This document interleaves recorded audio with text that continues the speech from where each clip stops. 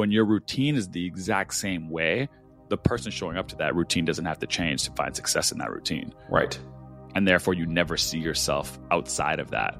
But when you leave, the player you created leaves with you, and then you get dropped into an environment and it's like this game is played completely differently. It's like, whoa, you realize how ingrained you are in that character and that player. And so you have to morph and change. But the cool part about it is that when you come back to your environments, you come back to that original structure, you come back to that original routine. It's kind of like a lot's changed.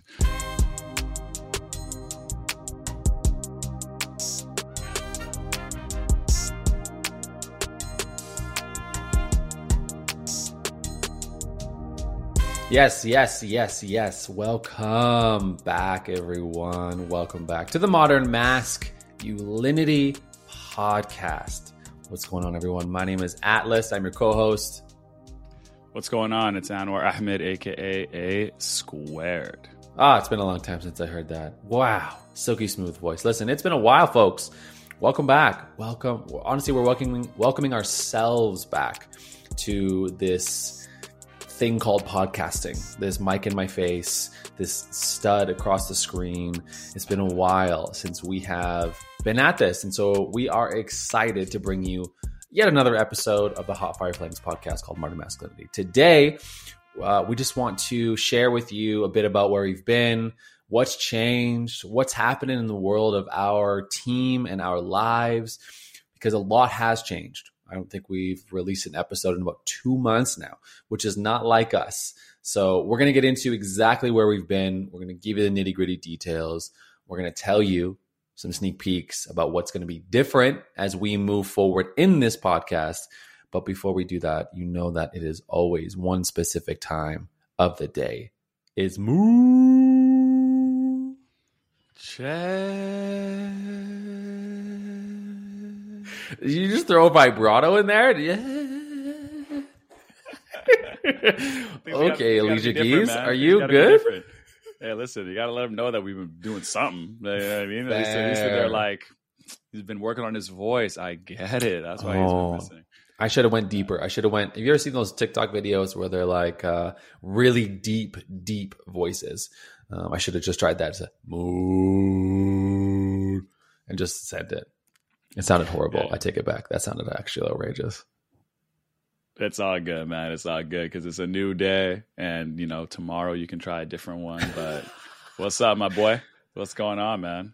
Mood check. What it do? Listen, for those that are new, for those that are old, this time is for us to check in on our mood. Please don't respond with just a good. We know that there's more to it than good. So how are you really?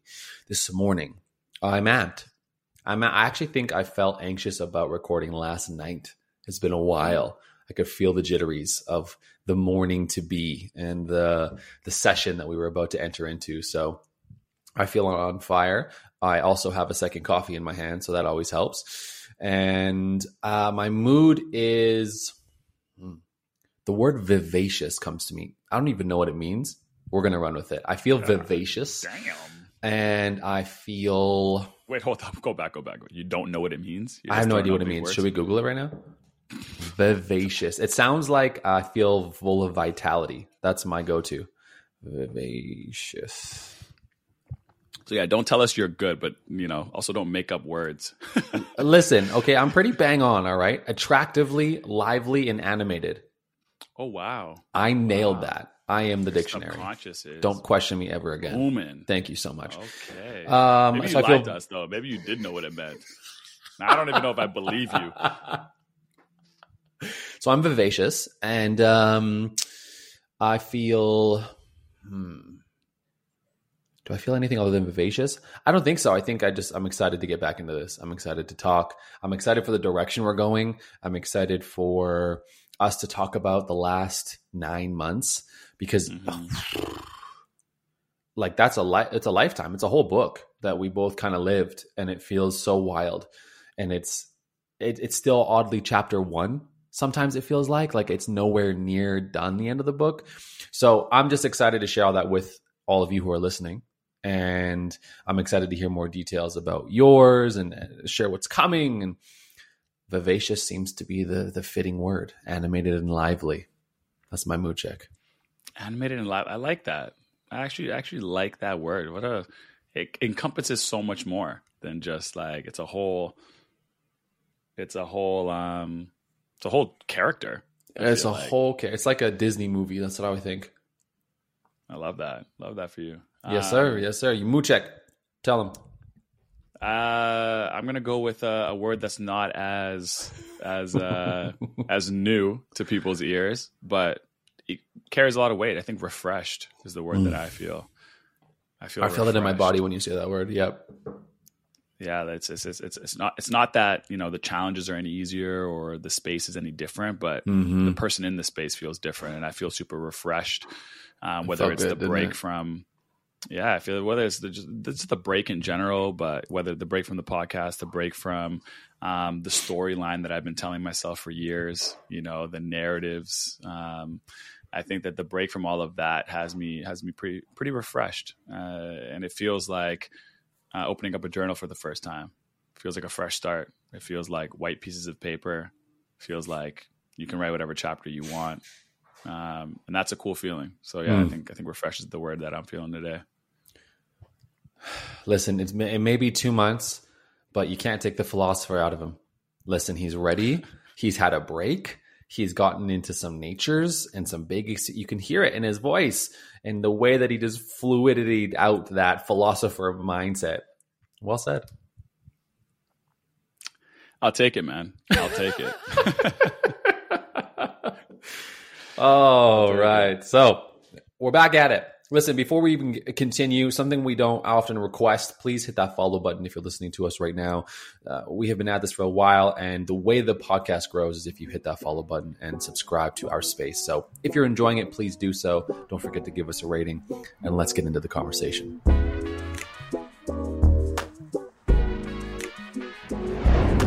So we mentioned at the beginning that we've been absent for about 2 months. We haven't recorded a podcast. We haven't released a podcast. And we are busy people. We've always been since the day we started this. We are active. We are busy. We are hustling. We are trying to build.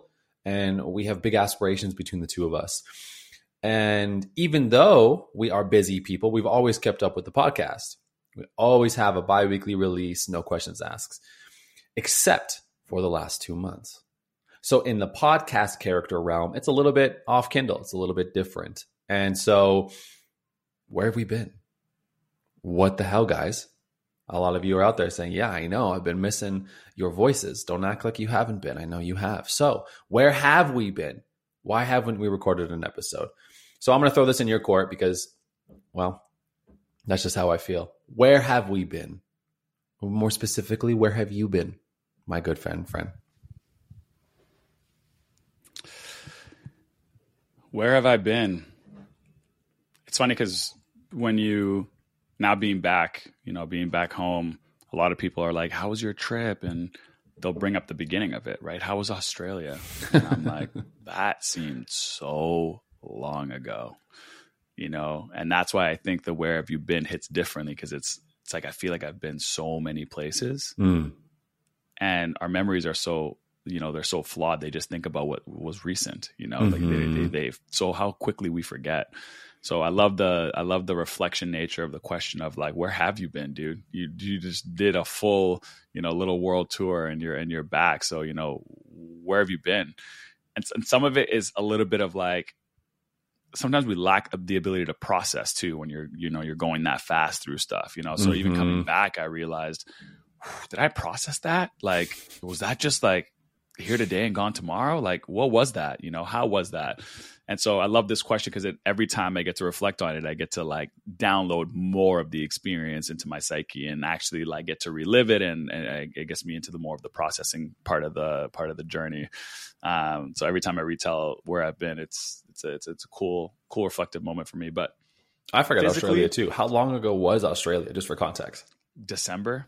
What is it? July, June? June. Yeah. Wild. Okay.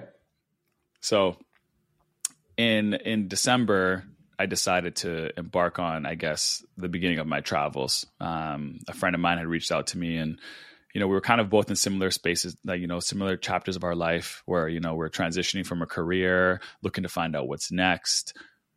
He'd been traveling for a significantly longer period of time. He kind of recruited me for the back half of his, to kind of end his journey.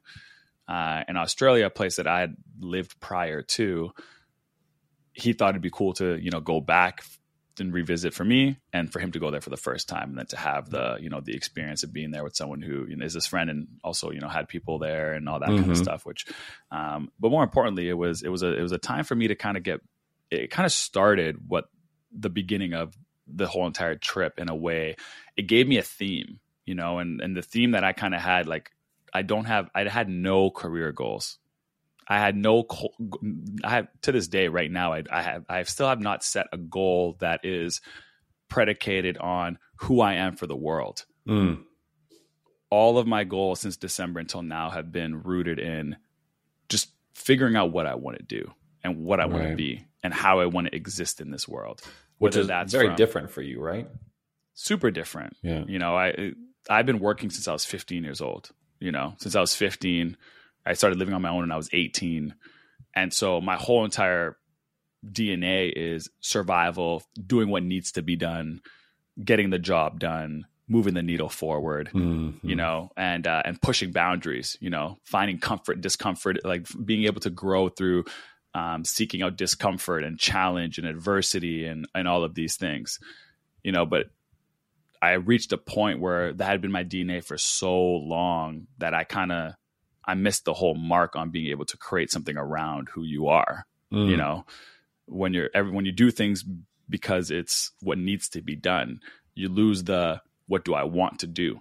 The needs come before the wants. And I think that for the first time in my life, December 1st, when I landed in Australia, it was the first time I was like, I'm going to focus on what do I want and aggressively go after that for the next however long this journey lasts, and it's every single goal and everything I kind of attacked for the last 7-8 months has been rooted in that, is if it's a career question, I'm like not really focusing on those. If it's a personal question, I'm like, yeah, great question. I should have an answer for that. And I've just been kind of living in this world of just overindulging in, one would call self-development, but not self-development in the arena of how to be a better person for the things that you serve. Because that's the self-development world most people live in, right? Is how do I be a better person for the area I'm servicing? How do I go do the self-development so I'm better in my relationship? How do I go do the self-development so that I'm better at my job? How do I go do the self-development so that I'm better at X career? For me, it was like, how do I become a better person to exist? How do I go do self-development to breathe, to find self-worth in things that have nothing to do with the title, nothing, and how do you get good at living? How do you get good in the mundane things of life where your internal world, the world that you exist in every single day, is a vibe? And the things that you do just either add to it or, enhance that world. And also you can gatekeep that world too, right? For things that you don't want in. Right. Like if I have this internal world going on and it's a vibe and I've worked so hard to create it, when someone approaches the gate that I don't think fits the bill, I'm like, nah, man, this party is good. Right. You're not needed here. We've worked really hard at creating a dope party, and like we know what can go in, we know what needs to stay out there. But I think understanding, one, how to create that world, two, how to do it in a way that's actually aligned and authentic to yourself, and then three, understanding where you're drawing the lines, who you're allowing in, who you're not allowing in. Because I think for a long time, my house party was just like whoever could come. And then you're not in control of the vibe, right? It's like anybody's in here. Like there's no rubric to who gets invited. It was just a block party. If you had a car, you could get there, you were in. And I think that the last little bit has been clearing out the party, recreating a new one, and then controlling what comes in. And I think that's what the traveling kind of did for me. But, I kind of went on a tangent about like what it mentally kind of felt for me to be on this journey. But to circle back, physically where I went was Australia, and then I went to New Zealand, and then I went to Bali. So those are the 3 places that I went. And a lot of that was just basically in a little bit more of like a backpacker style, I would say. Which is killer. I mean, I was able to watch it from afar and stay in contact with you throughout. And I think, I don't know. Well, maybe I'll let you speak to this. What through those experiences was like the one that stands out the most? Because I know what stands out for me in your journey, but what any of the experiences you've done over the last 6 months of where you've been, what stands out the most? I mean, it's hard to give it to one thing. You know, I'm really struggling with like allowing myself to encapsulate that whole entire journey with like one experience. All right, devil's advocate, give me 2. But what I will do is I would say the biggest thing that one of the things I wanted to do intentionally was to address fear more head on. Is address the ability of like, what are you scared of? Why are you scared of judgment? Why are you scared of this? Why are you scared of that? And really attack fear from a very, very like root area. Like, what is it that's there that's bothering you? Is it self-worth? Is it like, do you feel like you struggle to speak in this room because you don't feel like you deserve it? Or are you scared of? And so for me, having that thing be like, okay, one thing I want to overcome is fear. I want to overcome my fears and just general and just my ability to know that, ooh, I'm scared right now, but fear is a choice. You know, I can choose to not be scared. You know, nerves are expected. Fear is a choice, you know? And so for me, I addressed that by just going for exactly what I was scared of and just going head at it, you know? So scared of deep water. I'm in the Great Barrier Reef. Let's go diving, you know, really physically overcoming the fear, you know? So when something mentally approaches, I have a reference of something that I physically did. I'm like, well, you were scared of deep water and you did that. Now, how can you take that same energy and apply it to something mental?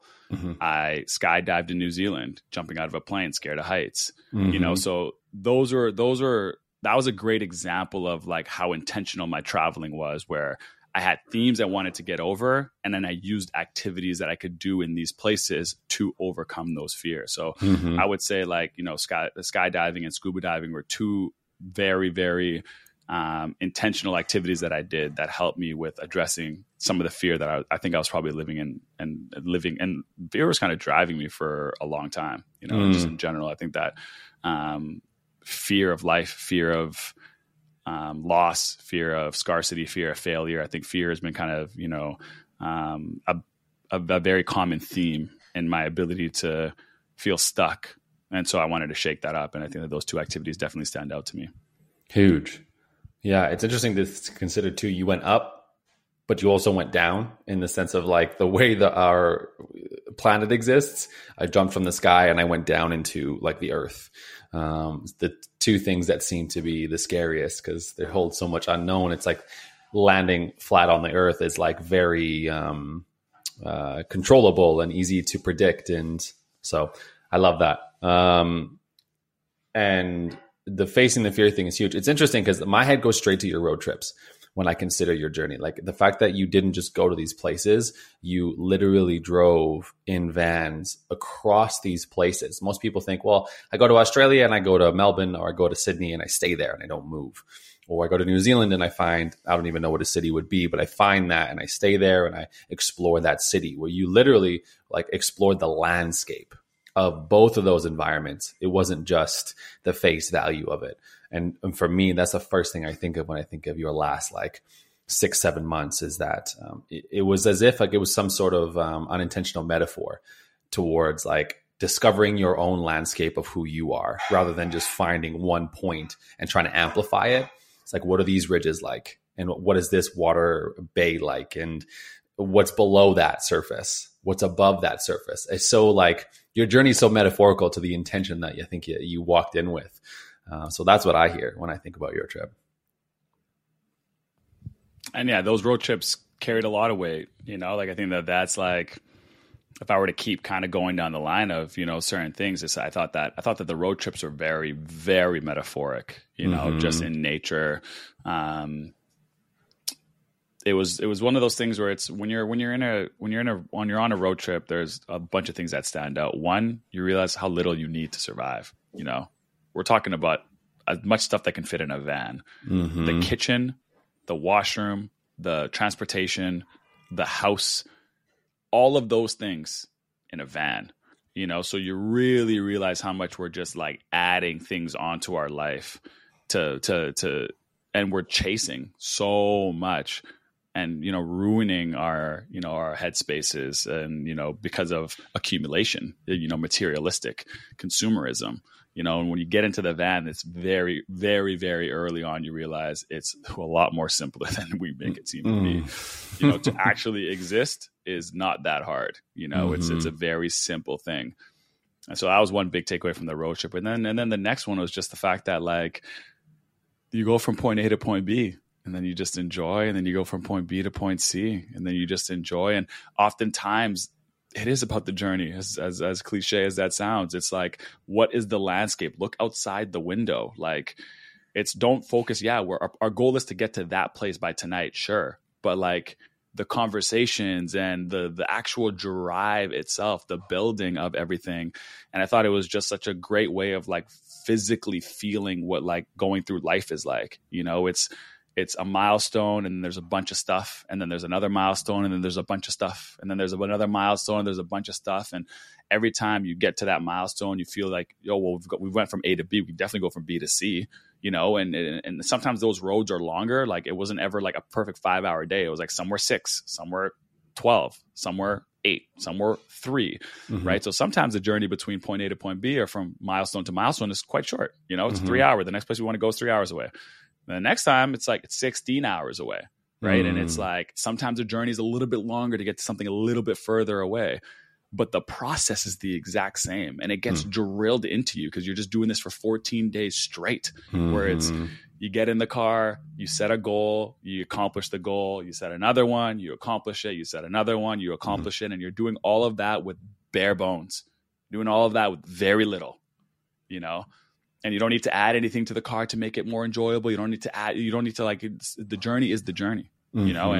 And when you get used to loving it, just loving the car rides. And for me, I was lucky enough to have people that I had great conversations with. And, you know, you almost forget that you're heading somewhere, you know, because you're actually enjoying the day. Like you're enjoying the conversation, you're enjoying the company, you're enjoying the environment you created, you're enjoying the person you're on the road trip with. You know, and so for me, it's like the road trip was extremely metaphoric in its own way. And it almost kind of reinstated the fact that, you know, this is what life is all about, you know, is create your van, which is your environment, set a goal, go reach the goal, and invite people into your van that you think can make the journey more enjoyable. You know, that long 3-hour drive by yourself, if you could have someone in the car that you can have great conversation with and can lift the vibe up, it's just going to make getting from one milestone to another milestone that much more fun. You know, you're actually going to enjoy the journey so much more, but it's never about the milestone. And to think that you can't let somebody into your life, or you can't get another friend, or you can't until you get to said destination. It's like, if that journey is 16 hours away and there's somebody in your hypothetical world right now that's at hour 3, don't think you need to get to the milestone to attract that person into your life. It's like, they would be down to hop into this car and go for the 16-hour drive with you, but you're gatekeeping the car right now. You know, you believe you don't deserve to have anyone in your environment until you hit. And it's like, how long do you want this journey to be lonely? You know, like how long? Cool. First, get the van that you want, create the environment that you want, and then 2, let people into the environment, let people hop on board. You know, as long as this is how you figure out what you like and don't like, is you get stuck in a car for 16 hours with somebody. You're like, okay, I know what I don't like and I know what I do like. You gotta go. Like, and that's a part of discovery. That's a part of, you know, sharing the journey with people and stuff. So to me, it was a very physical experience to experience a metaphor, you know? And I loved that because I've never been on a road trip before, and to have that kind of landscape and to have, those beautiful countries to experience it in, you know, being New Zealand and Australia, it's a memory I'm going to keep forever for sure. Huge. Yeah. 100%.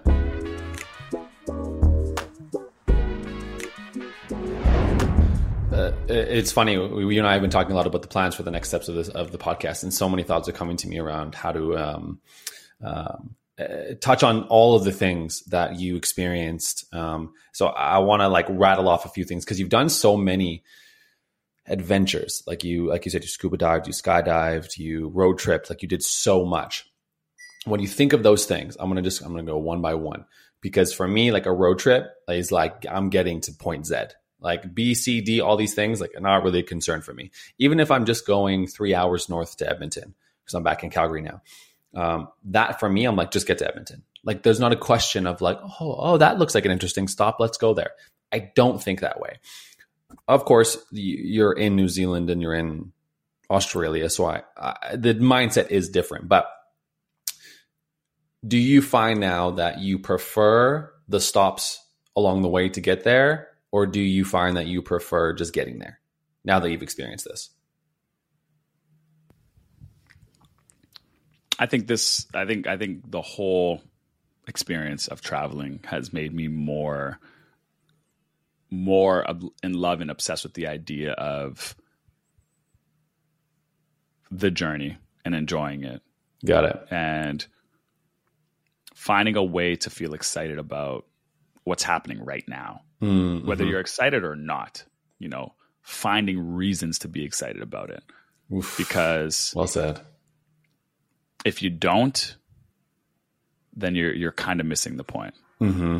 But I understand how one might be obsessed with where you're going. Mm-hmm. Because if you're in a place in your life where you're not that excited, I understand that kind of sounds like a little bit like not empathetic. Mm-hmm. If someone's going through something horrible, it's be like, hey, find the excitement in today. It's like, well, it's not that exciting, dude. Life's shit. But you also have choices. Mm-hmm. If you've come to the point of identifying that, like if the gold standard is like, my goal is to find something that I enjoy about today and it's physically impossible, well, then you probably have to change something about your environment to start getting to a place where you can. Mm-hmm. And that's where the courage comes into place. Right. That's where the courage to do something different comes into place, because I can understand someone saying, bro, what do you mean get excited? I can't get excited about anything that's going on right now. I hate everything. Mm-hmm. But then I'm like, okay, cool. Let's put that conversation aside. Well, if that's the goal, we clearly have a lot of work to do here. How do we get to a point of being excited about what we do? Mm-hmm. Why are you so this? And then let's start making decisions around that. And then when you do make the decisions around that and you get to a better place, it's like, now, cool, let's go back to original goal. How are you excited about this? Because this feeling right here it's not always going to be here, right? You're not going to always love the day. You're not always going to love, there was days where it's like we woke up and we're like, 12 hours, bro. Like, and you knew it was like, we got a mountain to climb. We're like, damn, yesterday's drive was 3 hours. That was so much easier, and now your eyes are burning. It's the middle of the night and like whatever, but this too shall pass. You'll get there, mm-hmm. And then you get there and you realize that like what once was 12 hours away is now 4, is now 3, is now 2, is now 1. And every one of those hours that like it gets easier, you just realize your confidence goes up and the end is near and whatever. And, and I think that if we just like start realizing that life is a lot more like that, it's like, yeah, it's like a 12-hour drive right now, but in a couple of weeks, it'll be an 8-hour drive. Mm-hmm. And then a couple of weeks after that, it'll be a 4-hour drive. And then now you're someone who's done a 12-hour drive. So when someone says the next journey is a 6-hour drive, you're like, light, just did 12, Mm-hmm. And so it's constant. But one thing I did realize was that like, and I'll kind of wrap the metaphor up to me. It was like the only time that you're not getting anywhere is when the car isn't parked. Mm. So if you stop the car, the journey does end. You physically can't get to the next place. So the idea there is that if you quit, yes. But if the car's on and your foot's on the gas pedal, and whether it's going 2 kilometers an hour or 4 kilometers an hour, it will guarantee moving forward. It will guarantee moving closer to where you're trying to go. But if you put the car in park, it's going to sit there for a long time. And so just keep the wheels turning. Keep the wheels turning, and continue to, move forward. And you're going to get there eventually. Whether it takes, it might take you longer than it takes someone else. Someone else might do it in 8 hours when you can do it in 12. But that's not the point. Mm-hmm. And if you enjoy the journey, you won't even care about how long it took you there. You only care if all you care about is the end. Yeah. If all you care about is getting there, you're going to be so you're going to be so stuck on the idea that someone else got there in 8 and you got there in 12. Yes. I do feel this way. Yes. But if you're enjoying it, if you've enjoyed the journey and you get there and people are like, oh, hey, what's going on, man? It took you 12 hours to get here. You're like, yeah, but I was having a ton of fun. I didn't even notice we got here. I didn't even know. We just looked at the sign and it was like, oh shit, you're here now. And it's like, oh shit, damn, we're here. Cool. And that person's distracted, right? That person is so consumed in the journey that it's like the byproduct of getting there is like, oh shit, we're here. Right. And for me, it's like, how much more of my life can I live like that? Yep. Where I actually don't give a shit about where like, it's a goal and it's there. It's a desire, but it's not like who I am is not attached to that. Who I am is the van that I have. And I'm in that van every day. So it doesn't even really matter. Like, my life exists every single day in that van, and the who I am is attached to what's in the van, not where the van is going. Right. That just happens to be where I ended up. It's not identifying me, and it's a hard task to nail. It's a hard task to nail, and you got to you have to have a lot of courage to do it, and you got to want it, and you got to do the work, and it's not easy. But I do think that, like, taking time to really, really figure out what does your van look like, what's in it, and creating that environment, taking that time to just get that down leads to like a beautiful life road trip, because you're always anchored in your car, and you can always change your car. You could always change the bells and whistles. You can upgrade the car. You can, no one's saying you're stuck in the car that you're in now. Evolution actually says that, like, you're going to upgrade your car as life goes on. You're going to accumulate more things. You're going to have, like, a little 2-seater is probably good for just you. But then if you have a family, you're going to need a van. You're just going to need a bigger car. But how do you keep taking, every time you upgrade your car, how are you bringing a lot of the good stuff from your old car into the new car, and then adding more people? And, but I think a lot of us are just ripping life. No idea what our car is like, no idea who we are as a person, just going through it. And we think that, like, you're going to get to a destination that goes, here's the car that you were looking for. And actually, no destination has a car for you. None. It's all within. So that's long-winded, but that's the reflection piece for me. That's the reflection piece for me. Yeah, I love it. I'm going to switch quick directions. Skydiving, overrated, underrated, or properly rated? Because I've never done it, so I have no context. Give the people the answer. I think it's properly rated. Okay. Yeah. I think skydiving is properly rated. I think that if you go and you get the experience, you're going to sound like everyone who's gone and done the experience. So I think it's a box tick for sure. Yeah. But it's something you physically need to box tick yourself, because there is a lot of, you discover a lot about, like, and for me, it was very intentional. It was like, I needed to get over a fear that I wanted to get over, and I went and I did it. And the free falling part was like, it was very bird-like. Like, I often say that, like, I got to feel like a bird and a dolphin in the same trip. I was underwater and literally had like a moment of like, wow, I'm a fish right now. This is crazy. And then jumped out of a plane and I was like, holy shit, I'm a bird. And it was, those two experiences, to be able to, like, say you've done them, and coupling that with the idea of getting over a fear made the thing amazing for me. Where there's some people that might not even have the fear of jumping out of a plane. Like, they're just like, this is just like going on a roller coaster for me. Like, I'm adrenaline junkie. I do this. It's whatever. They might get less out of it, like, cause I'm associating the fact that I got over a fear with the journey as so I think it's properly rated. And I don't think everyone needs to do it. And I don't think that, and I think if you do it, that you would get some benefits from it, like, depending on what your intention is going into it. So I think it's properly rated. All right.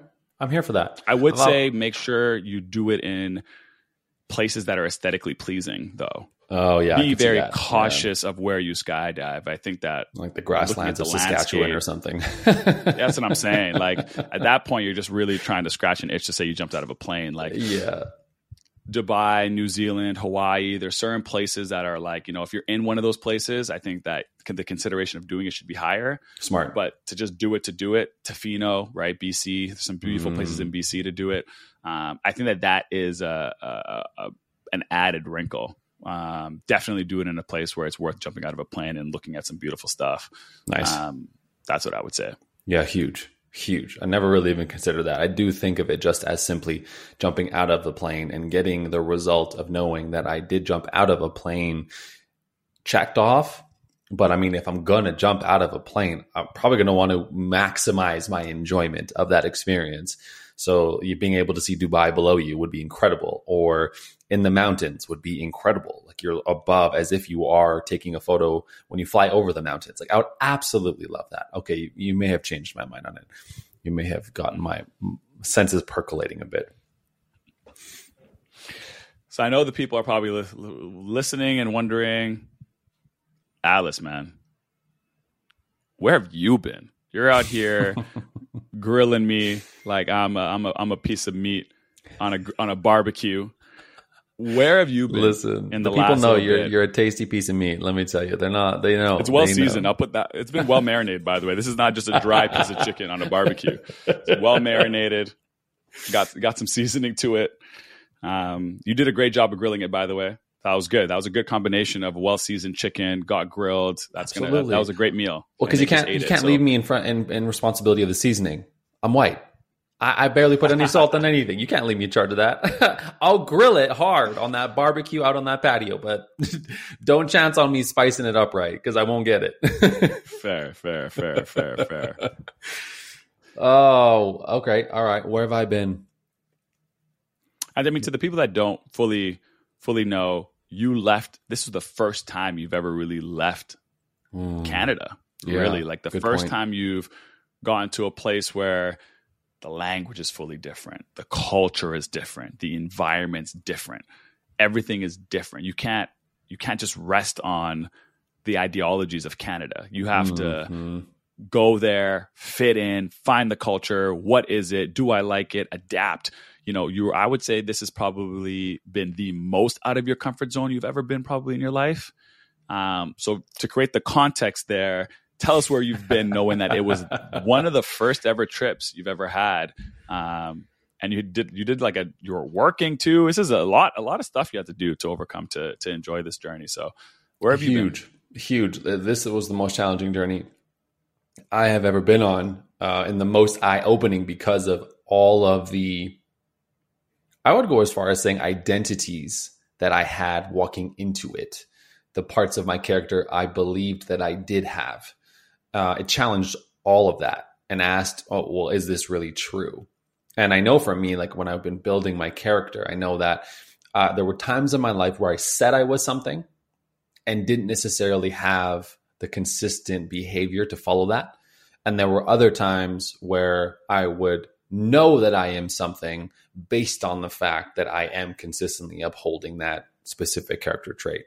Integrity was a big one, for example. I was not integrous for a long time, but I called myself a person of integrity because I liked the sound of it and I wanted to be that, but it wasn't consistent. So this journey challenged one of the harder things for me, which is my ability to pivot and my ability to work with my surroundings rather than against them. I very much am a person who likes, let me rephrase that. I don't like that as an identity. I have been habitually someone who likes a structure to things. I like to know. And when things get into the unknown, I tend to not feel too great about it. In other words, I get pretty goddamn grumpy as if I'm hangry. Like I'm not in a good mood. And this goes even to just planning a day with my partner, Gabby. If we plan the day out and she wants to go left when we're planned to go right, we joke about it all the time. I'm a grumpster. I am a grumpster. I'm like, no. First, I'll probably say no. Then I'll say, well, don't say no. It's a very rigid way of looking at things. So then I say fine. And then we go and do it. But I'm not enjoying myself. That's why I asked you about the road trip. I was like, okay, but really though, is it better to just get there? Because that's what I like, is just to get there. Don't tell me to stop at that waterfall. I don't got time for that.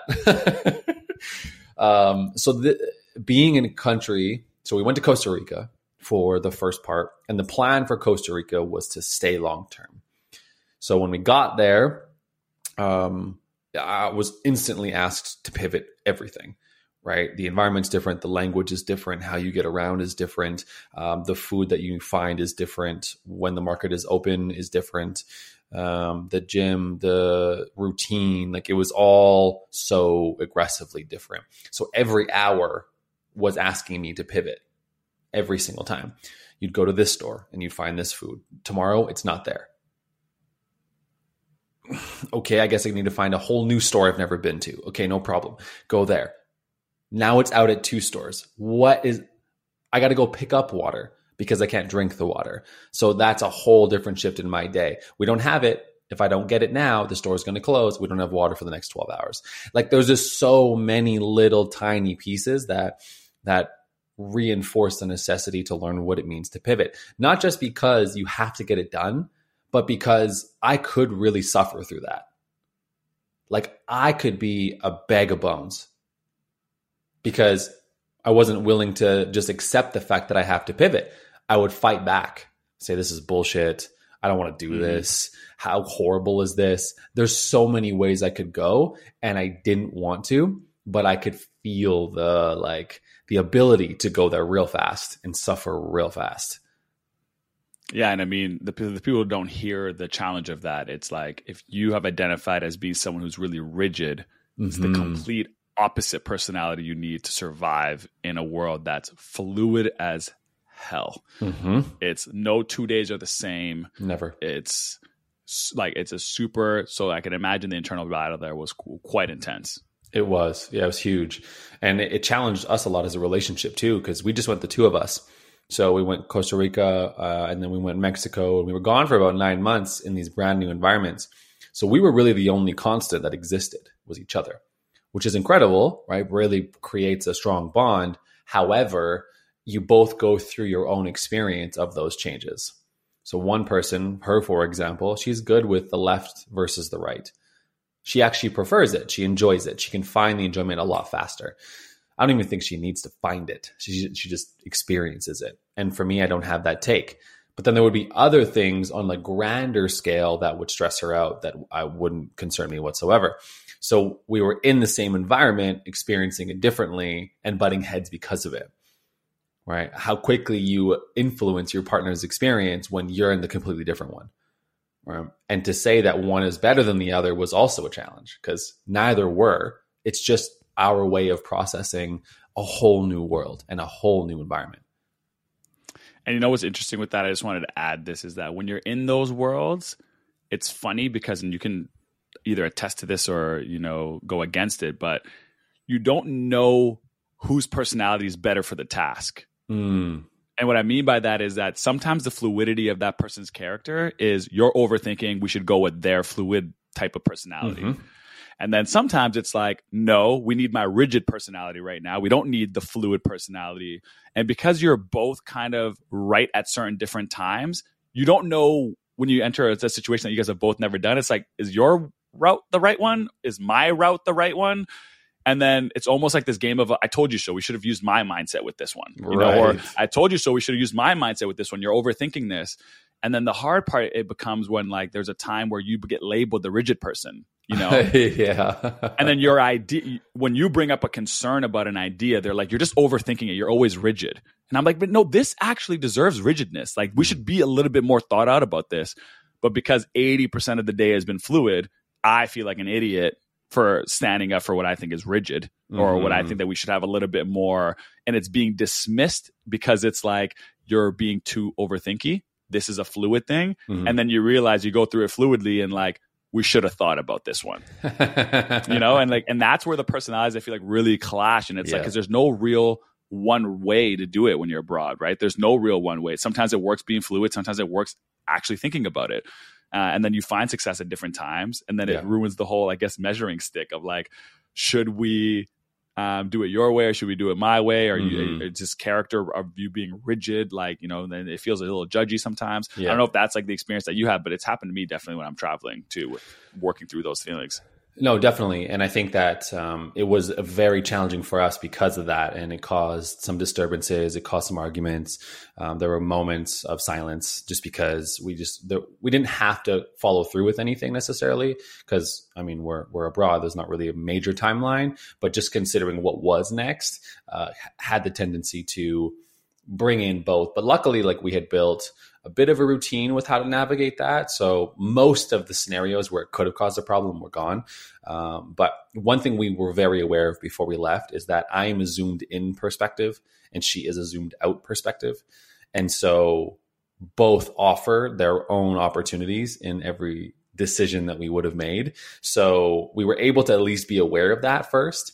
And then when it came to the moments where we felt what's the word? I guess more rigid in our own belief. Because even if you're flowing, you're rigid in your flow, right? Like, you're rigid in the sense you want to do the flow. And I'm rigid in the fact that I want to be rigid. I want to be tunnel vision. And so when we had those moments and it caused an argument or a disagreement or whatever it was, what we ended up doing was just, I guess, recognizing, like you said, like, neither of these are necessarily the right approach. Right? Like, this idea that mine is the right one and yours is the wrong one. But we just knew that both had something to offer into this experience. And what made it harder actually was because we weren't really super separate a lot of the time because, well, for me, I had concerns of safety if she would be away from me in those environments. And that was something that was deeply conditioned into me is concern for her safety. So I would go where she would go and she would go where I would go. So that proximity just creates, like, you both want to experience this differently. So this is tough, right? This is tough. But luckily we navigated it really, really, really, really well. And we're able to consider each other a lot in the process. And the thought was that whenever we found ourselves very rigid in what we thought was the right decision, generally speaking, there was some air of, like, unsafety for me. So if I really wanted to be structured, I felt very unsafe in that moment, either with the way things were going, what we were doing, or just in the fact that I really wanted to feel like I could ground myself somewhere, right? So go to the same coffee shop. Don't go to a new one. It was my safe hold. I liked that experience. I'm in a whole different country, but I got my coffee shop and I feel good about that. She's like, I'm in this whole new world. Let's try 6 different coffee shops. And I'm like, okay, I feel unsafe here. Well, there's nothing to grab on. I can't, right? Like, it's like a roller coaster with no bars. Arms are just flailing everywhere, right? That's how it felt for me. So that was telling for us. Reflection. That's telling. I think a lot of people can see themselves in that. And it tells me, right? Like, oh, whoa, this isn't just about, like, I need to go to this coffee shop because I really love it. I don't necessarily love it. There's just something deeper for me, which is safety. It gives me that grounded nature. And for her, she just doesn't need it as much. So we would find the balance, right? Today, I'm not in a space to be open. I'm freaking out. I need to go to this coffee shop. No problem. But tomorrow, how about we do that in a coffee shop? And just, like, again, working with both rather than having them, like, they don't need to be this second. So that was huge for us. That was huge. And for me, because I'm not the most pivotal person. Reframe. I wasn't the most pivotal person. So Costa Rica and then Mexico. So we did Costa Rica for 3 months. We went to Mexico right after that. And the decision to go to Mexico was strictly based on community. And then, of course, keeping the same kind of environment as in regards to weather and jungle and nature kind of vibe. We loved Costa Rica. If you haven't been, I think that there's the place that you absolutely have to go. It's as if they give you glasses coming off the plane that amplify the color of the entire place. I don't understand how it's possible, but every single time I looked left, I looked like I was looking at a photo. I don't know how that's possible, but it was always that way everywhere we went. So that was crazy. And then Mexico, like I said, we went for community and to keep the environment because we heard that Tulum has great community. So we went specifically to Tulum, not to Playa or Cancun or any of those places.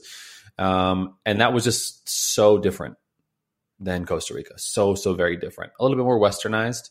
I noticed way less English speaking They cared a lot less where I was in Mexico about English. Costa Rica, they want to know, they want to learn, and they're willing to work with you on it. So that was beautiful, but not the same in Mexico.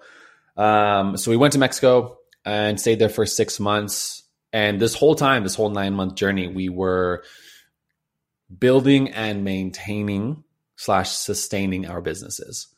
So for those that don't know, I'm a relationship coach. Gabby, my partner, she is a women's life coach. And we built our business to be sustainable enough for us to be able to go on this trip. But it wasn't a trip. I got to start calling it that. It was discovering what and where we want to live. What's the environment? What do we enjoy? And we were hoping to find it. That's what Costa Rica was for. We actually literally made the statement, we're moving to Costa Rica. Because we knew we'd love it, and we did. But did we want to live there was a bigger question. And there was a lot of things that were missing for us. Then you went to Mexico, and it was almost identical, just with more people. So there was more expats. There was more people living abroad, more Canadians, Americans, Europeans. So it was easier to find, I guess, people similar to your culture that you could relate to in the environment. So that helped. But we just noticed that it still wasn't for us. There was still a lot of things missing for us. So we didn't end up finding the place we would want to live longer term. And so there was a few pockets where we were pretty defeated by that. But what we did learn, and I continue to learn, is that to discover the things that you want, you have to discover the things that you don't want. It goes hand in hand. Mm-hmm. And that was hard for me because I felt like I was always used to finding something and saying, well, okay, I could like this. Instead of saying, no, I don't like this, what's next? Like, what's the other thing that I can try, right? I was so worried that it wouldn't come. So even now, being back in Calgary, I was like, damn it, I didn't find it. And I was like, but there was only 2 places you went out of however many cities that there are possible in this world. Like it's still there. You'll still find it. So there was a good lesson for both of us in that regard. So 6 months in Mexico, 3 months in Costa Rica, back in Calgary now. And it's been the wildest journey. Cause like you said, before that, I'd only ever traveled to Europe, but I was 12 for soccer. So I don't really remember much. Then I went to Florida when I was 16. Again, it's a very similar environment. And then I went actually back to Florida when I was 18 for another soccer tournament. And I mean, that's kind of really it. It's the only places I ever went until Costa Rica last year. So it really was a shock. And I never really considered myself someone who enjoyed traveling, which is funny because I think everyone says that until they travel. And then all of a sudden they're like, I love traveling, because I totally get it now. But it was good because it gave me an opportunity to explore different parts of my personality and just to see what's there. Again, same thing. You find the place. And in order to find the place, you have to find the places you don't really attach to. It's the same thing with my personality. Like there were parts of it that I didn't really attach to as much, like my rigidity. That exists in me, but so does the flow and the openness. And each moment will ask for a different part of me is essentially what I've discovered through that. So. Yeah, I love that journey for you, man. I think that there's so much to be said about your first ever time, encountering the traveling world and actually working through, because you'll realize now you have like building blocks, right? Yeah. Like next time you go somewhere, you're just going to tap into the person that you created during that time, like you're going to feel discombobulated for like a day, 2 days. And then you realize like, oh yeah, we've done this before, and it's kind of how I felt the first time I moved out on my own. And then I moved to a new city, and then I moved to another new city. It's kind of like, yeah, the first time it's like, holy, you go through a lot of, emotions, you work through a lot of stuff. Then the third time, the second time, the fourth time, it's like a tool you have. You just pull it out when you need it. And you're like, I know exactly what I got to do. And then you kind of hammer it in. But it's a unique reflection period on your first time, because I think that you see yourself so differently, and it's a great segue for us to talk about kind of what's changed, because I think that like in the beginning, when you go through this, you see yourself in the mirror for the first time up against an environment, because the environment's different. Therefore, you see the player, and the player, in order to get success in this environment, there's certain skills that you need to acquire. There's certain things that you need to become in order to find success in this environment. But when it's never challenged, which is, we're speaking to routine right now, when your routine is the exact same way, the person showing up to that routine doesn't have to change to find success in that routine. Right. And therefore you never see yourself outside of that. But when you leave, the player you created leaves with you, and then you get dropped into an environment and it's like, this game is played completely differently. It's like, whoa, you realize how ingrained you are in that character and that player. And so you have to morph and change. But the cool part about it is that when you come back to your environments, you come back to that original structure, you come back to that original routine. It's kind of like a lot's changed, And I think that when my first travel trip, I went with the intention of like, I'm going to go traveling and like, I'm just going to get answers. Someone's going to write on a piece of paper my life and I'm just going to get handed it. And then you get back and you're like, yeah, I got my piece of paper. I know what I'm doing now. And you lose the idea. You forget. And I had to learn this the hard way. Like I genuinely, when I was traveling for the first time, I was like seeking answers about life. Like I was like, oh, someone's just going to give it to me. They said that like epiphanies happen when you travel. And it was like the equivalent of reading a book only for the facts, skimming through the pages. Like you're not even reading how the story is built and whatever. And it's like, you're just trying to fly through it to find the thing. And then you like, this book was shit. Right. There was no information in it. And you're like, it was all in the nuance, dude. You missed it all. You missed it all, And I think why traveling is so like, I guess, groundbreaking for people is because when you come back into that environment, you realize what traveling did to you.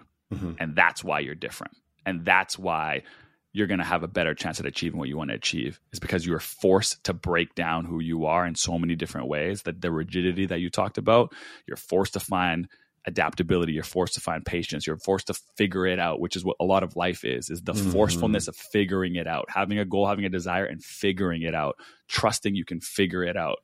And I think when you look at traveling, that's why people are like obsessed with it, because it leads to the evolution of who you are. And it's not like a one line. I call it indirect learning. It's not direct learning. It's not here's what you learned. It's all indirect.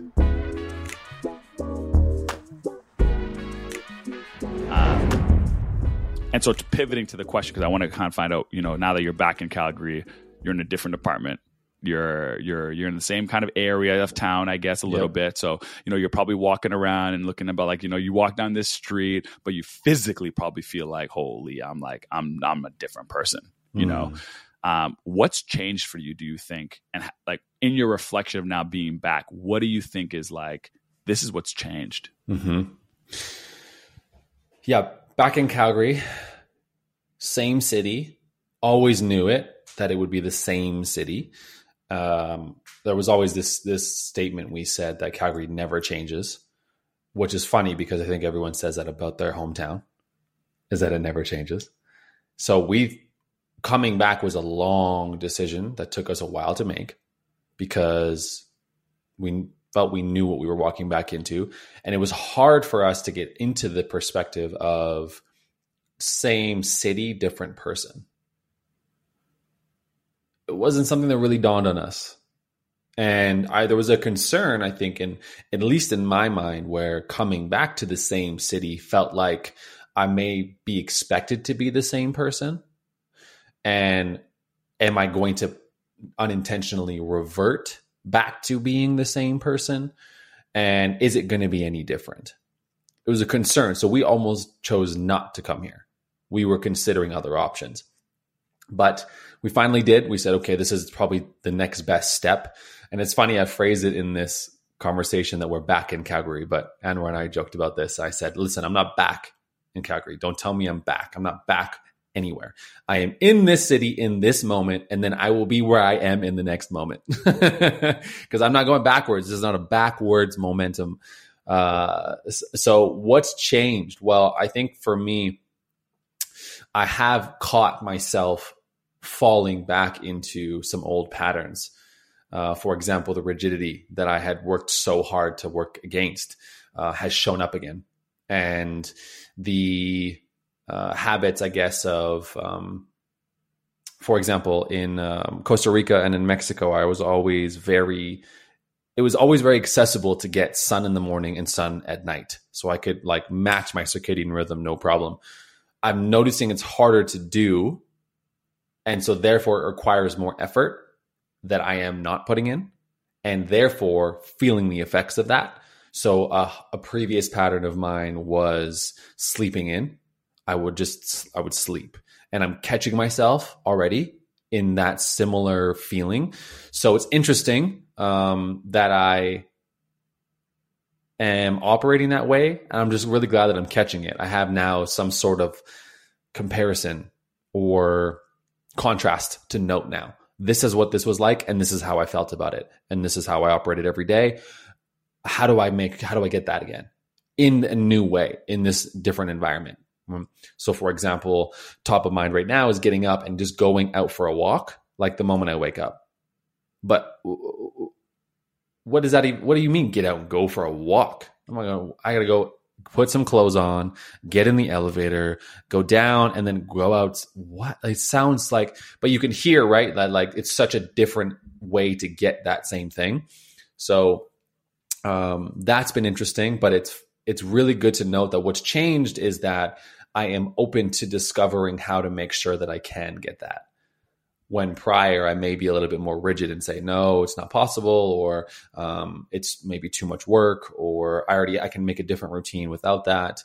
Instead, I'm pivoting essentially and saying, no, this is valuable for me. I know it is. How do I work with the environment now? Similar to the way that I did in Costa Rica, in Mexico. So that's been good. Or how do you, I think a word that I like to kind of highlight traveling and coming back to your space is integrate. You know, what's the integration like? Right. Versus the adoption of what was. Right. You know, there's two ways to do it. You can come back and adopt what you left, and then now we're kind of back. Or you can integrate what you've learned into what you had. Right. And that integration process is different. You know, that takes a lot more effort, especially if you're a rigid person. You want to just get back to basics and you want to just get slammed right back into that routine because that's where you feel safe and all that kind of stuff. And then, yeah, you kind of miss the lesson a little bit if you don't go through an integration part, you know, where you go, what did I love about my routine? What am I bringing back with me? And then how do I integrate it back in? You know, I think that integration is a big part of traveling and coming back to your space. So that's, I feel like, what you're speaking to too, just to give some language. Yeah, 1000%. And the fact that integration isn't just something that happens and then is done with. Like I integrated it into the routine based on the environment of where I was. Now I want to keep it or find a way to keep it. So I need to integrate it now into this new environment, this new metaphorical blanket. Like how do I imprint that in this one versus the last one? And it's different, requires a different type of energy, different type of system. So I like that language. And then what's changed for me personally? I've just been very different in considering what's next. For context, before I traveled last year, probably up until, well, I guess I went to Toronto, so let me backtrack. Before I went to Toronto in 2019, I swore up and down I would never leave this city. People would ask me, what's next? Where are you going? And it would always be something related to this city. They would ask me how much I love it. And I say, I love it so much. Look how beautiful it is. And I would I was in this perspective. I wasn't leaving. Toronto really shifted that for me, but coming back from Toronto was still a similar vibe. I'm like, no, I could stay here. It's fine. So going on this kind of journey is so backwards in a way, in contrast to what I always proclaimed would be the truth. And so what's changed for me is I've realized that there isn't truth. There is no truth. There is just what I am thinking in this moment and what I am believing in this moment. There is no, so for example, if I were to stay in Calgary forever, I could say to myself, well, I'm just somebody who's going to stay forever. That's just who I am. Or it's just what I do, right? For example, in Mexico, Getting up in the morning and having coffee with the sun is just what I do. Yeah, it's just what I do. But it says that I'm identifying with that, but then it's saying that I'm almost closed off to another option. If it's just what I do and it's just who I am, then I'm not open to anything at any point. So I could run with that and then never experience something different, never open myself up to the many different possibilities of my personality. And I think I end up closing a box to myself, which I did. I closed myself in my own box and said, this is where it ends. So you're just going to, and it feels safe to do that. It feels secure. It's easy. It's comfortable. It's all the things that just are simple. So what's changed for me is that I no longer think that way. Like I said, I don't believe that there is truth really in almost anything anymore. And that there is always another answer. There is always another option. And I don't have to take it. I've learned to stay open to it. So for us, the next step looks like potentially the States. To get there, there may be a bit of a longer term plan that was not part of the plan. Like it's so far from the original plan. But instead of saying, I don't do that anymore, or that's just not me, I'm just open to the idea of what that could look like. And I'm not making instant decisions. That's something that's different. I'm letting things sit for a second and just embracing it and learning it and allowing myself to sit on an idea, which is hard. I've found very hard, but I'm glad I'm doing it. And I'm glad that this is something that's changed for me. It's considering the whole thing, not from the in the moment, because this is not the truth. The truth will change as I give myself room to breathe and open up the truth that I originally had. And more truths will reveal themselves. And there's a limitless amount of them. And at the end of the day, what I choose to do is ultimately up to what I believe is true in that moment. And that's where it ends. So that's for me been so helpful in this journey of pivoting back into this environment, getting into the old friend spaces, going to the same coffee shops. It's allowed me to just see everything so differently. And it's opened myself up to what this could look like outside of what I've always thought it looked like. And so our next steps completely change.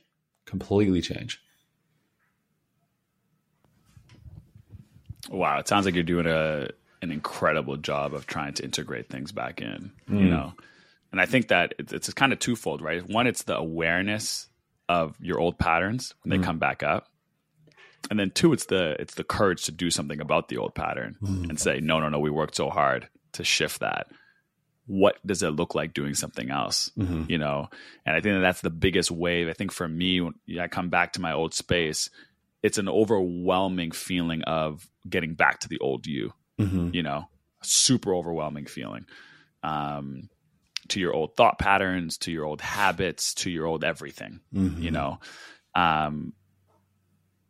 The unique part about, you know, me coming back is that there was no routine in place.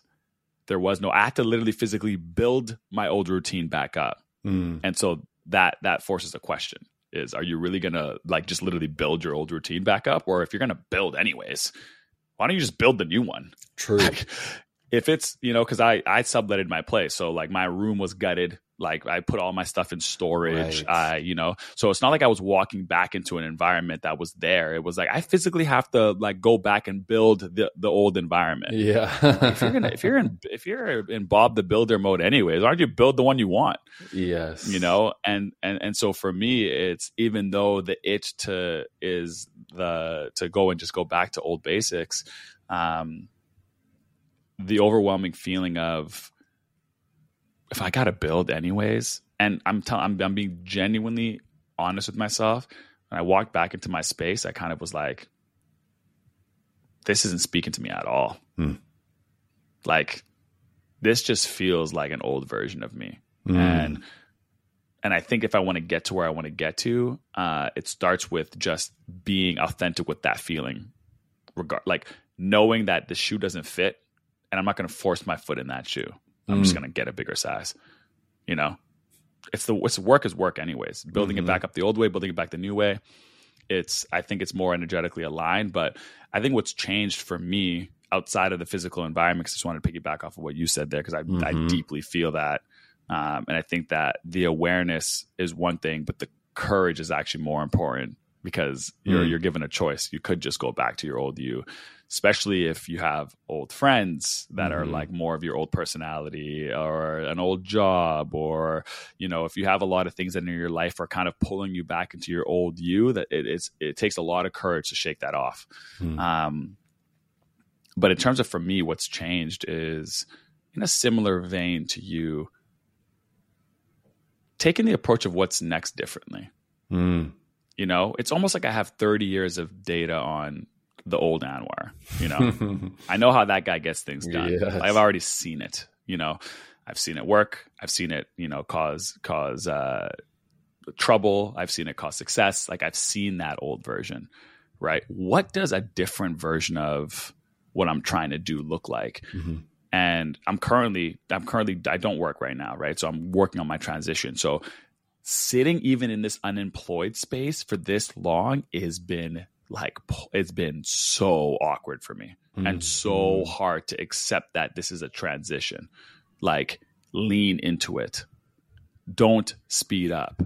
Keep going at the pace that you're going. Listen to yourself. Listen to, like, you know, the universe. Look for the omens. You know, this has been a hard seat for me to sit in, coming from survival mode for years, you know? So the guilt and all the shit that comes with this feeling, it's been hard for me to actually, like, lean into, you know? And I think it was easier to be distracted traveling. That challenge is twofold now, being back in the same city that I lived in. Because when you're traveling, your environment is telling you that you shouldn't be working, dude. Like, your environment is like, go to the beach. Like, you know, everything about being in the traveling world kind of allowed me to, like, even though I didn't like the idea of, you know, like, not having a job, not having a career and all of that stuff, it's okay to stomach traveling, because it's like everyone there is having a good time. Right. But when you get back into your environment, now I'm being really faced with, like, can you withstand the storm? Can you look at it and go, I'm choosing a different route, when it overwhelmingly feels like I shouldn't be?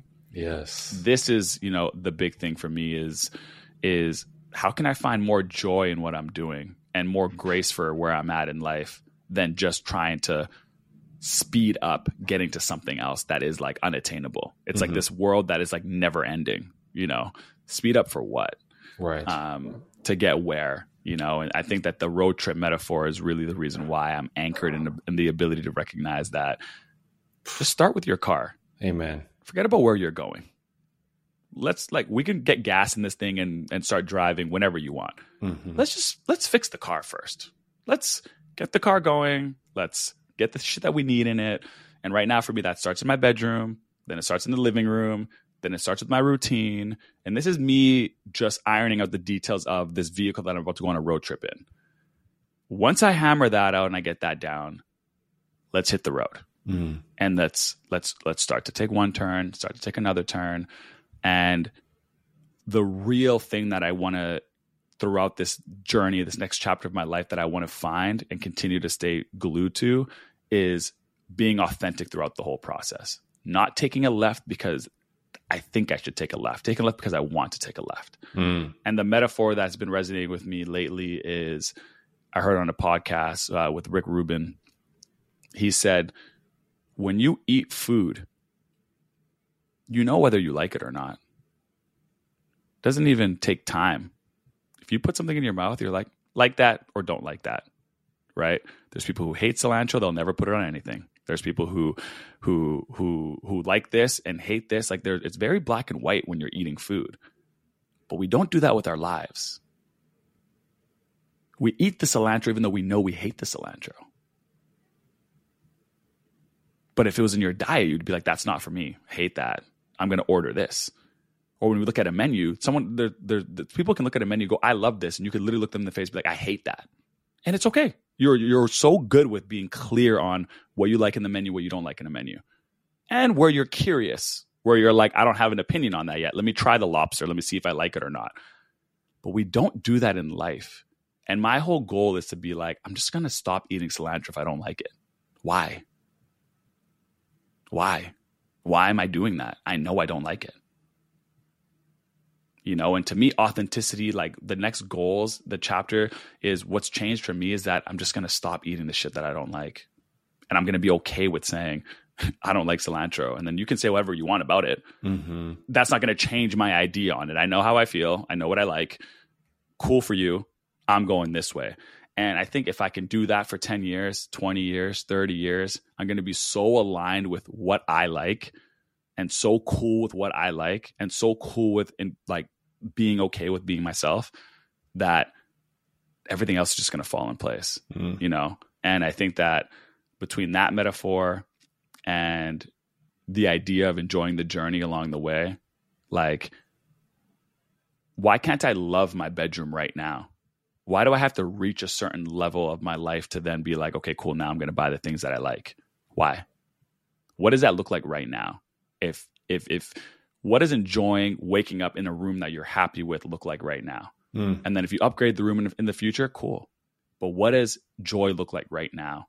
And I think that those are the two things that's changed for me is I want to be more clear about what I like and don't like and be okay with it, stand on it, and then try to find the joy. It's there. And you know when you know how you feel after a boxing class. You know how you feel after a basketball class. More of that shit. You know how you feel after this. Less of that shit. You know? And just being black and white about it. And I think that's really what your 30s is about, honestly. I think your 20s is confusing because you're not so defiant. But I think in your 30s, it's a good time to get a little bit more defiant and just living with the consequences of drawing the line and going, yeah, I do these things. I don't do these things. And I think you'll attract the things that match you when you're operating from that place. And that's kind of what's changed for me and what I'm integrating into my life at this very moment. So when I was in Tulum, there was a guy that I met, and I remember when he first said this, I thought to myself, it's a little closed-minded, a little rigid. Holy, you sound like an asshole. But he said that what changed his life was that he did it essentially what you just said. He stopped kind of playing this weird nuance game of accepting things that were not really like that. So he phrased it that it's either a fuck yes or a fuck no. And that goes for people too. They're either a fuck yes or a fuck no. And like the language of including the F word amplifies like how far on the spectrum they are. It's not just yes or no. It's fuck yes or fuck no. And to operate that way, like I said, I remember hearing him and thinking to myself, woof, like, Jesus, that's aggressive. And the thing, though, is that what that helped him do was really focus his energy on the things that he was a fuck yes to. And if it wasn't a fuck yes, the language is, if it isn't a fuck yes, it is a fuck no. That's what the statement was. And again, it just kind of shook me because I've never really operated from that perspective, like you just pointed out. I've always tried to play like, okay, well, yeah, all right. Like this, like softer approach that wasn't necessarily curious. It was just more accepting, and it wasn't enlivening. It wasn't vivacious. It wasn't animated in any way. It was probably more dull than anything. And I still struggle with that. So I like that you shared that because I think that's it was even something I struggled with on my trip in 9 months. So I'm excited to be able to stand beside you and watch you go through that and learn from you as you practice that as something new and something to honor in your life, because I think it's going to pay off. I think I've just been too scared to do it. Lots changed. A lot's changed. And, there's obviously a lot changed with the podcast too for us. And there's a lot that's coming next. We talked about our journey, where we've been. We've talked about how much we've changed from those two places. And we've even already aired to a bit of what's next in regards to what our focuses are going to be for ourselves and some of the plans that are already in place. And, even though you're in a position of enjoying and finding the joy, being in joy, you are still considering what is next and making progress and moving forward. And that's how we've always operated. And the podcast is no different. Right? Modern masculinity is a part of all of that. It is something that has grown with us, has changed with us. And I think that there is coming a time where it's going to change more because we have changed more. And that for the listener now, you listening, I think that time is on the horizon. It's pretty much here for us. And something that I've learned and kind of what's next for me is, the last 2 months has really given me an eye opener as to, in many ways, I'm kind of sick of talking about men's mental health and masculinity. I think that I feel like I've butchered it and I've overextended myself into that area. So one thing that we talked about prior was, what does it look like for us to pivot? And what does it look like for us to find what's next for the podcast while maintaining its identity and kind of doing what we just did, understand that this is how we've always been. But that's not necessarily the fullness of who we are as a podcast. There is more to discover. So we're excited. I'm excited to find out what that actually really looks like each and every episode that we record from here on out. But is there anything that you feel you want to add into regards to like what's next personally or podcast wise? Yeah, I think what for the podcast specifically, I think it's like, how can we support this conversation in a different way? Huge. I think that how can we support the conversation of men's mental health and, masculinity and identity, really? How do we support that conversation in a different way? Because we've really only gone one way. It's always been like, talk about it in the deep ways, talk about the really, really big shadows and the deep vulnerabilities and the depression and all of these like truths that did exist, but it was just the one angle. Right. And I think that that's what most people are taking, is that angle of like really deep vulnerability.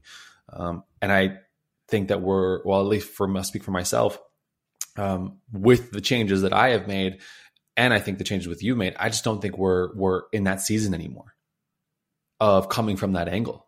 I think that there is absolutely got to be other ways for us to support that space without moving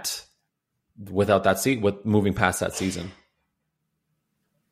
Yeah, I think another way to look at it is that, sometimes you gotta face the dark to see the light. Mm-hmm. And I think that the first half of this podcast has been in the dark. Nice. And I think that our goal is to kind of lighten it up, find the light. We've seen a little bit of light and we've had to go through the dark to find the light. So what does that process look like? What are the conversations on the light side of it look like?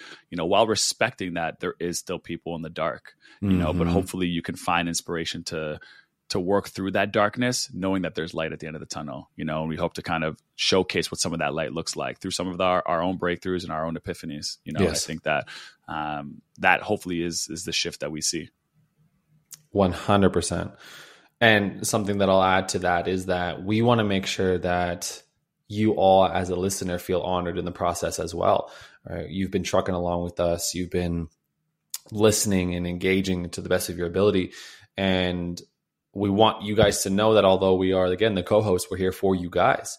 We're here for all of you and not just men in general. We're here for everybody who listens to this. And so we want to know, right, really badly what it is that has resonated with you so far, what might resonate with you moving forward. You've been listening to us for this long now. You know what route we've taken.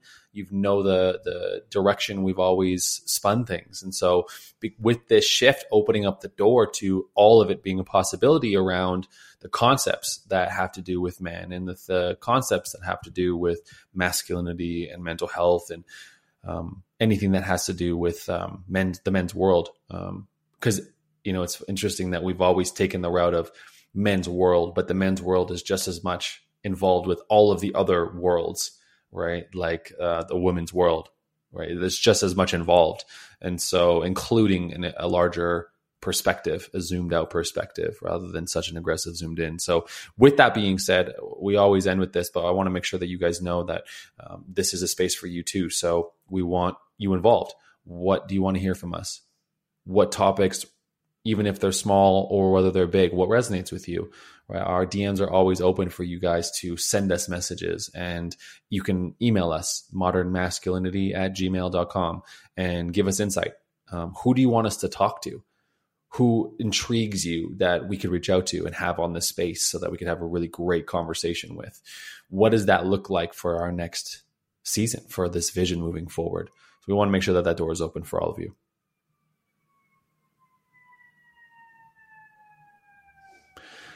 So with all that being said, listen, we're back, we're here, we're ready, we're excited. We got some topics that are coming up for you that we're excited to talk about, and we're really looking forward to this new season with you. So this is episode, I think, 77, and it's only going to go up from here. So thank you so much for listening. Again, make sure to hit that follow button. That's how we reach more people. And if you're excited for the changes, let us know.